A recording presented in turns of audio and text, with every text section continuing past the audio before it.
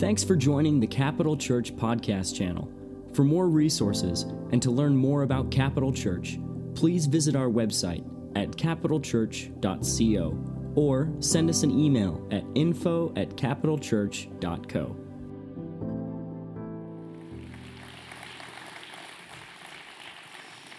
Well, it's such an honor to be with you here this morning, just celebrating just such a momentous week into a new decade, into a new year, and Garrison and Tracy getting married. Woo!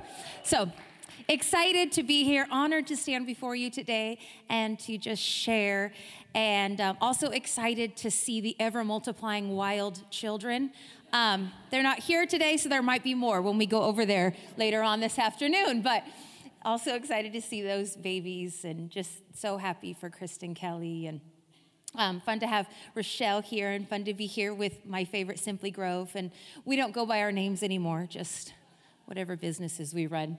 I was just at Oceans Church just 2 weeks ago, and I just can't tell you, having myself church planted 16 years ago now, to see Mark and Rochelle flourishing, to see this beautiful, vibrant church that God is building in Orange County is just beyond words. I was just impressed every which way I looked what God is doing in and through them. So I know it's not a hard sell for you to go to Orange County and visit them. Who wouldn't go to Orange County? So make sure you get out there to go visit Oceans Church. Just an absolutely incredible work that they're doing over there. So proud of them. All right, are you ready for the Word of God this morning? All right, why don't you open your Bibles to John chapter 1. John chapter 1. I'm reading out of the Passion Translation this morning, just to give a little more insight into some of these passages. John chapter 1. John chapter 1. That is going to be coming up on the screens here in just a few moments. I am really impressed with how lively and expressive you are when it is so cold outside. It's snowing, my goodness. All right. John chapter 1, 16 and 17. And now, out of his fullness, we are fulfilled. And from him we receive grace heaped upon more grace. Moses gave us the law, but Jesus, the anointed one, unveils truth wrapped in tender mercy. Don't you like that phrase? Truth wrapped in tender mercy. Now we're going to jump on over to 2 Corinthians chapter 3. Beginning in verse 13, we are not like Moses, who used a veil to hide the glory to keep the Israelites from staring at him as it faded away. Their minds were closed and hardened, for even to this day that same veil comes over their minds when they hear the words of the former covenant. The veil has not yet been lifted from them, for it is only eliminated when one is joined to the Messiah. So until now, whenever the Old Testament is being read, the same blinding comes over their hearts. But the moment one turns to the Lord with an open heart, the veil is lifted and they see. Now, the Lord I'm referring to is the Holy Spirit. And wherever he is Lord, there is freedom. Can we say amen? We can all draw close to him with the veil removed from our faces. Now, verse 18, and with no veil, we all become like mirrors who brightly reflect the glory of the Lord Jesus. We are being transfigured into his very image as we move from one brighter level of glory to another. And this glorious transfiguration comes from the Lord who is Spirit. Can we say amen? Amen. Becca House, if you would do me a favor and put that last verse 18 just right up there on that screen in the back, I'd really appreciate it. Well, I love Christmas and I love the traditions of Christmas, and many of you are probably packing up your Christmas decorations. I try to keep it out as long as I can until it gets embarrassing, and maybe somebody's coming over for dinner, so I have to clean it up. Once I kept Mickey and Minnie lit up, Christmas Mickey and Minnie lit up in my yard for a whole year. Felt like I'd won a prize or something, But I have a lot of fun traditions in our family, and one of the fun traditions that we have is always to see every year the Christmas holiday cups at Starbucks. Is anybody with me? Do you feel me in this, right? So just a couple of weeks ago when they came out, maybe it was a month now, Bella and I went over to Starbucks early one morning to grab a tea and some coffee, and she comes out with the new holiday cups. And so we're all excited and oohing and awing and the green and the lettering and blah, blah, blah, blah, blah. And she goes, oh, I noticed they got rid of the red cups. And I was like, what's wrong with the red cups? She goes, Mom, it was all over social media. Didn't you hear about it? The Christians said they were demonic. Have you ever gone like 0 to 60, like 3.2 seconds? Like there's not a supercar in the world that could go faster than I got to, like a level of annoyance that was just beyond words. Like I can't even tell you. So I'm in the car, and I'm not dramatic or anything. Not that that runs in our family, of course. But I'm in the car with my daughter, and I'm like, why are Christians so devil conscious, right? I'm exclaiming this to no one in particular except my beautiful 15-year-old daughter. And I said, Bella, I'm going to preach a message. Stupid Christians. But then I took that to the Lord in prayer, and he said no. Generally not a good idea, right, to preach a message mad.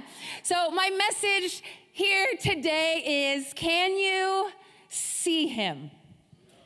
Can you see him? Now, I get that the Apostle Paul is not directly addressing the issue of Christians seeing, Satan in the red cups, but he is discussing the mixture of Old Covenant, Old Testament thinking with New Covenant thinking, okay? So it's this idea like the Old Covenant versus the New Covenant, works versus faith, the law versus grace. He's talking about Moses versus Jesus, and he's comparing and contrasting these two things and really talking about this issue and really talking about some of even our thought processes in our life.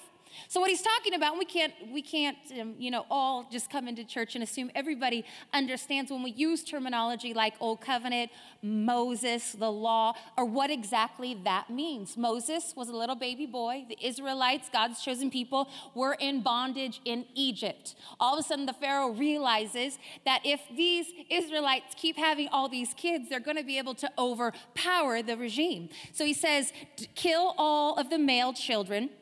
And so Moses' mother puts Moses in a basket and sends Moses down the river with his sister watching over. This little baby goes down in front of the palace. One of the princesses picks him up, and Moses is actually raised in the palace as Egyptian royalty. He grows up. He realizes who he is. He goes out, and he sees some slaves, some Hebrew men being mistreated. So then he kills the Egyptian that is mistreating this slave. Now he's wanted, so he has to run for his life out into the wilderness. This is where he intersects with God and begins to hear God's voice. It's in a burning bush, and he hears God speaking to him and said, you're going to go back, and you are going to be the person that takes all of these people out of slavery. You're going to lead them. So Moses goes back. That's where we get the plagues. Pharaoh says go. Then Pharaoh changes his mind, and that's where we get the water splitting into two. They cross over, and then they go into the desert. While they're in the desert, while they've been set free from the slavery and they're wandering out in the desert, God begins to speak to Moses. That's where we get the 10 Commandments. Moses would go up on the mountain, converse with God. Then he would come back down with the word of God to the people. One of these times that Moses goes up onto the mountain to converse with God, he says, God, I want to see you. God says, no, you can't see me. He goes, no, God, I really want to see you. And he said, okay, well, no one can see my face and live. So I'm going to put you into this rock, into this cleft of the mountain, and I'm going to put my hand over you. I'm going to walk by, and then you can see my back. So God does this, puts him in the cave, puts his hand over, walks by. Moses beholds the back of God. Well, what happens is when he goes back down to the people, he's now interacted with the presence of God. He's now interacted with what we would call in Christian world the anointing, or the tangible expression of who God is on the earth. So now the Bible said his face was glowing. And this wasn't like, oh my gosh, what is Moses doing? His face looks so good. Did he just get Botox? I mean, this is not what we're talking about here. What face cream is Moses using? My God, his skin looks great. No, this is so far beyond like physical attraction. It was glowing so much that it stopped people in their tracks. It was so attractive and so beautiful and so compelling that people weren't doing their work because they would just stop and stare. They couldn't take their eyes off of it. So they're like, Moses, you got to put a veil over your face because nobody's going to be able to get any work done until the glory began to dissipate. Now sets into motion hundreds of years of the law of the Old Covenant, this thing that we refer to. Now, the Old Covenant was a very interesting time. Let's just bless the Lord that we don't live there because I have a dog and I do not want to sacrifice him for any of you, okay? So they had to like sacrifice animals. They had rituals. If you said the wrong thing, then you died. If you mixed the wrong food, then you died. If you acted the wrong way, then you died. Pretty much just everything you died for, okay? Like, wasn't a super happy time. Fast forward, Jesus comes on the scene. The Bible says Jesus fulfilled the law. So he was the ultimate sacrifice for you and for me. And when he went to that cross and he said these words, "It is finished," we now see hundreds of years later the same concept of a veil and the presence of God on the earth, and it's called the temple. And inside the temple was the Holy of Holies. And a priest only once a year could go into this place, and he had to be, of a certain tribe, and he had to have all of these cleansings done. And in fact, even when the priest went in after all these cleansing, he would have a rope tied around his ankle because if he had hidden sin and he went into the Holy of Holies, you're catching on. Very good. And so we see this picture now, the same veil, the same presence of God here on earth. Jesus hung on the cross. He was now the final sacrifice for all of our sins, for all of time and eternity. He hung on the cross. He said these words, "It is finished." And when he said those words, the veil in the temple, it ripped from top to bottom, signifying to you and to me that Jesus is always the initiator. Come on. We don't run and find Jesus. Jesus finds us. He's not lost. He's been right there every single day, all the time. Come on. Compelling you and I to himself. So now there's no separation. You and I have full access to the presence of God. So we have the Old Covenant. The Old Covenant was about perfection. The New Covenant is about redemption and accepting what Jesus has given to us.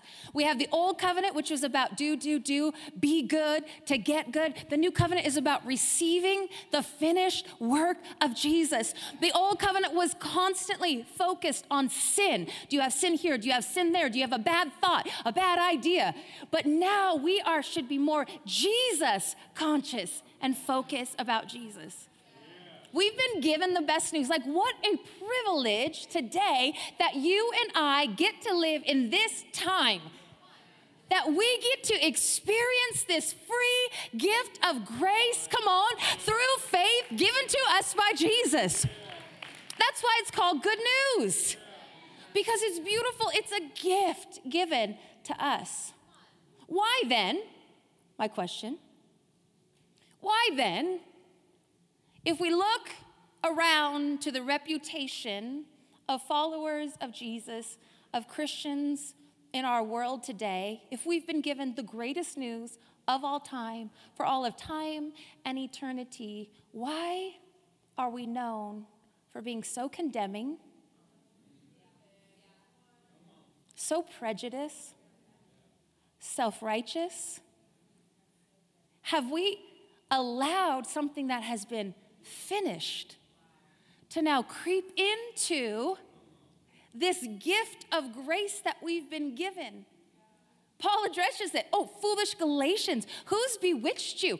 Who's gotten to your head and made you think you've been born in the Spirit? Now you're trying to adopt old covenant law ways of thinking and walking out this salvation? No. Having been born into the Spirit, come on, having now been given the gift of this new covenant, the gift that he has given us, you can't go back and try to work it out in yourself.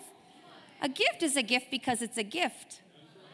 If I go back and pay for the gift, it's no longer a gift. If I work for the gift, that's called a reward. That's not a gift. A gift is given on the merit of the one giving the gift, not the one receiving the gift. Right? But every Christmas, we lie to our children. We really screw them up, by the way. We lie. And we say, you better be good or you're not going to get any Christmas presents. Baloney. I'm calling your bluff. Don't tell them that. Because actually their behavior has nothing to do with the fact that they're giving a gift. They're getting a gift because I'm that good. Because I'm a good mom, I'm giving them gifts. It has nothing to do with the little hellion that they've been this year. Right? He's that kind of a father. So why then are we allowing this thinking to creep into this beautiful gift of good news that we've been given? The apostle, the writer, is bringing a beautiful word picture to us and using the metaphor of a mirror. And oftentimes, this old covenant and the law, the metaphor of a mirror is also used.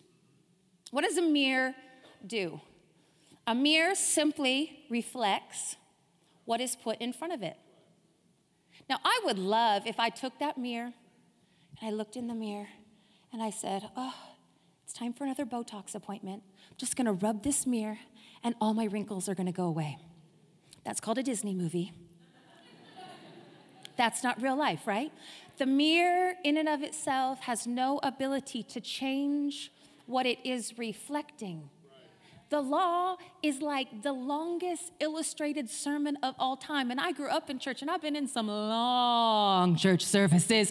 But this is years and years and years to show us that we cannot be good enough to deserve the finished work of Jesus. The law proves that we can't be perfect enough. We can't think right, do right, be right, behave in every single area of our life. We cannot do this in our own strength. That is what the law is showing us. So one mirror, it basically brings condemnation. It brings death. It just simply reflects our fallen state. And I just want to clarify things today, because when I use the words like a sinner, and I'm going to talk about that in a minute, or what that means, I'm not particularly pointing out anyone that is here in the room. We are all sinners, and we have all fallen short. There's no degrees of badness. Jesus leveled the playing field. He set that straight right at the beginning. There's no levels of bad. There's just dead and alive. And we were dead in our trespasses and in our sins, and now we've been made alive in Jesus. So one mirror points out to us, points out that we can't do it in our own strength. And this mirror, this law, has no ability to make us right. But now there's a new mirror. With no veil, we all become like mirrors who brightly reflect the glory of the Lord Jesus. We are a mirror. We're meant to reflect Jesus to the world. But what are we meant to reflect? We are being transfigured into his very image as we move from one brighter level of glory to another. I like this paraphrase of this scripture because it uses this word transfigured. Some of the other translation use the word transformed. Why is transfigured a stronger picture than the word transformed? Because transformed does not indicate something being taken from one state to another, whether better, whether worse, or whether just lateral. It just simply means one state to another state. But I love the meaning of the word transfigured because it means being transformed into a more beautiful and compelling state. Listen, I am not talking about the way we dress, the way we cut our hair. I'm not talking about, come on, the what we drive or what our house looks. It has nothing to do with our outward appearance whatsoever. But the beauty of a life with Jesus is a life transformed into a more beautiful and compelling state. But what this means is it doesn't mean a perfect life. The church has been trying to sell the perfect life for years and nobody's buying it because a perfect life doesn't help anyone. I can't relate to you with the perfect house and the perfect marriage and the perfect kids dressed perfectly in the perfectly decorated house unless you're Simply Grove because our house really is decorated perfectly. Nobody can relate to that. We know you were fighting on the way to church this morning and you get out of your car. Hallelujah. Bless God. Amen. Highly favored. Woo, new year. Hallelujah. Going in, you know.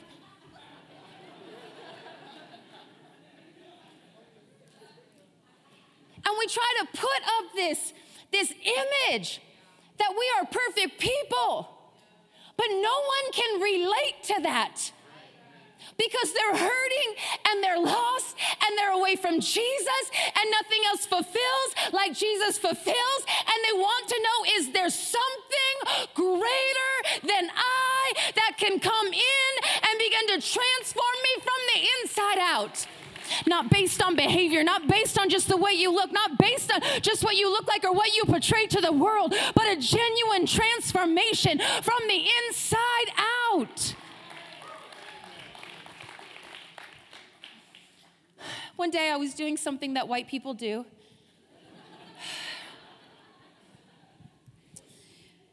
My husband calls me Nightlight White, and it's true. So I get spray tanned, okay? I have this really great spray tanner, and so I took my husband along with me, and he always makes me clarify and give a disclaimer that he does not get a spray tan. His is natural. So I just always have to make that clear. It's a prerequisite with the story. So I was going to get a spray tan, and I love my spray tan lady. Her name is Tina, and the name of her business is A Spray of Sunshine. And I would have to say that Tina herself is a spray of sunshine. She's just the sweetest, the kindest, I like going early. I like staying late. She has snacks. You know, who doesn't like snacks? We sit, we talk. Bella usually comes. So I took Benny.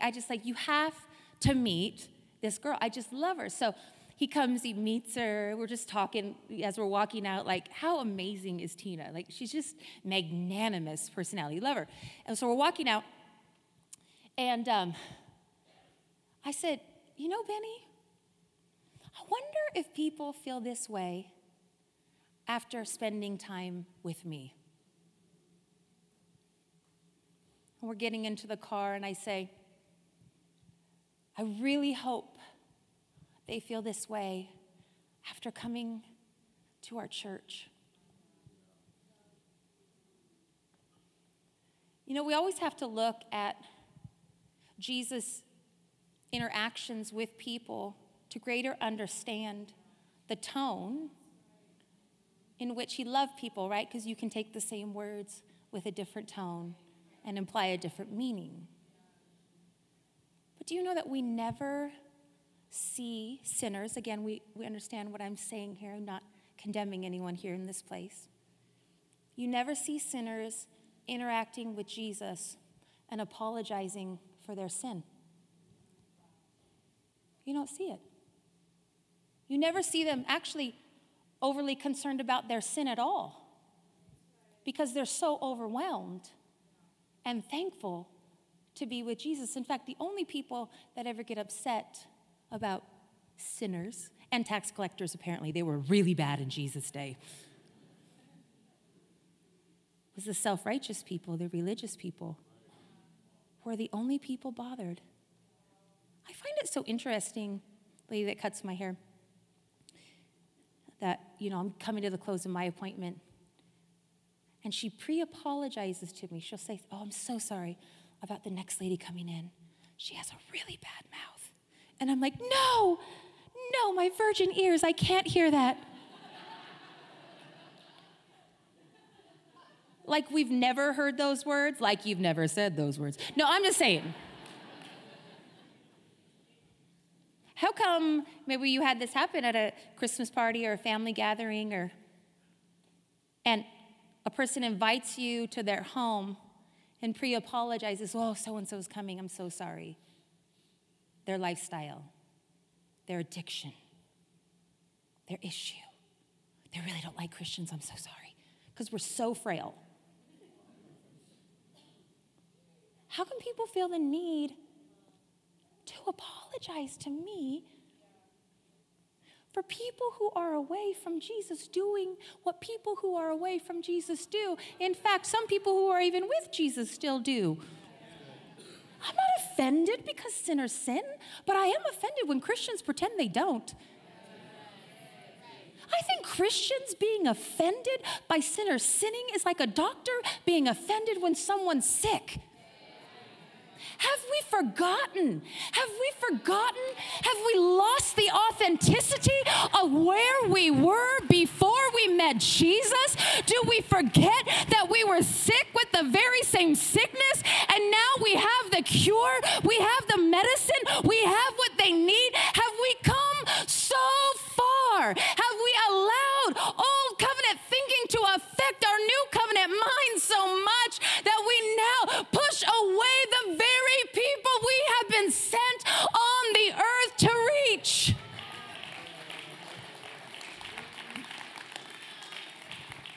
This is the glorious transfiguration that comes from the Lord. As someone comes back to the keyboards, my question for all of us here today: can you see him?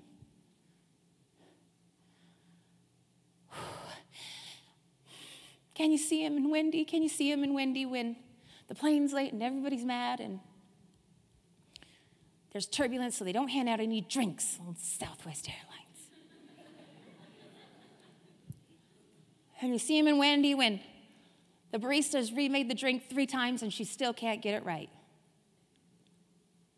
Can you see him in Wendy in my interactions, or the target line that's too long? Or can you see him in Wendy when the food's late? Or can you see him in Wendy in the way I talk and in the way I walk? Can you see him in Wendy in my social media? Can you see him in Wendy in my Yelp reviews? Have we forgotten that the barista is more important than the drink? Does she know Jesus? Have we forgotten the Target worker is in between heaven and hell, and just maybe we were meant to be a mirror to show them the beauty of who Jesus is? Did we forget what this is really all about? I get it. We enjoy an enormous amount of comfort and joy and prosperity in the United States. I'm not putting any of those things down, but it's never been about my comfort, enjoyment, success, influence. It's always been about people. In fact, I am promised none of those things, nor should require any of those things to serve him, because he's already given me every single thing that I need. It's about people, and he loves them so much, and his heart is breaking. There's children. Can you imagine being a parent at Christmas? And maybe some of you experience this, and I'm not trying to tap into your pain today. And that child doesn't come home for Christmas, and there is no relationship, and what that must feel like to have presents under the tree for your child that you love, but they're not coming home. This is how he feels about our world. He loves us so much. And he didn't send us here to pretend we're perfect, and he didn't send us here to try to be perfect. He sent us here to be authentic. And as say, in my imperfection, he is more perfected. And in my weaknesses, he is made strong. And in my frailties and shortcomings, his strength encourages me and graces me to continue on. And I may falter and I may not have the right response all the time, but I'm glad that I can run back to him. Can you see him? Can I pray for you this morning?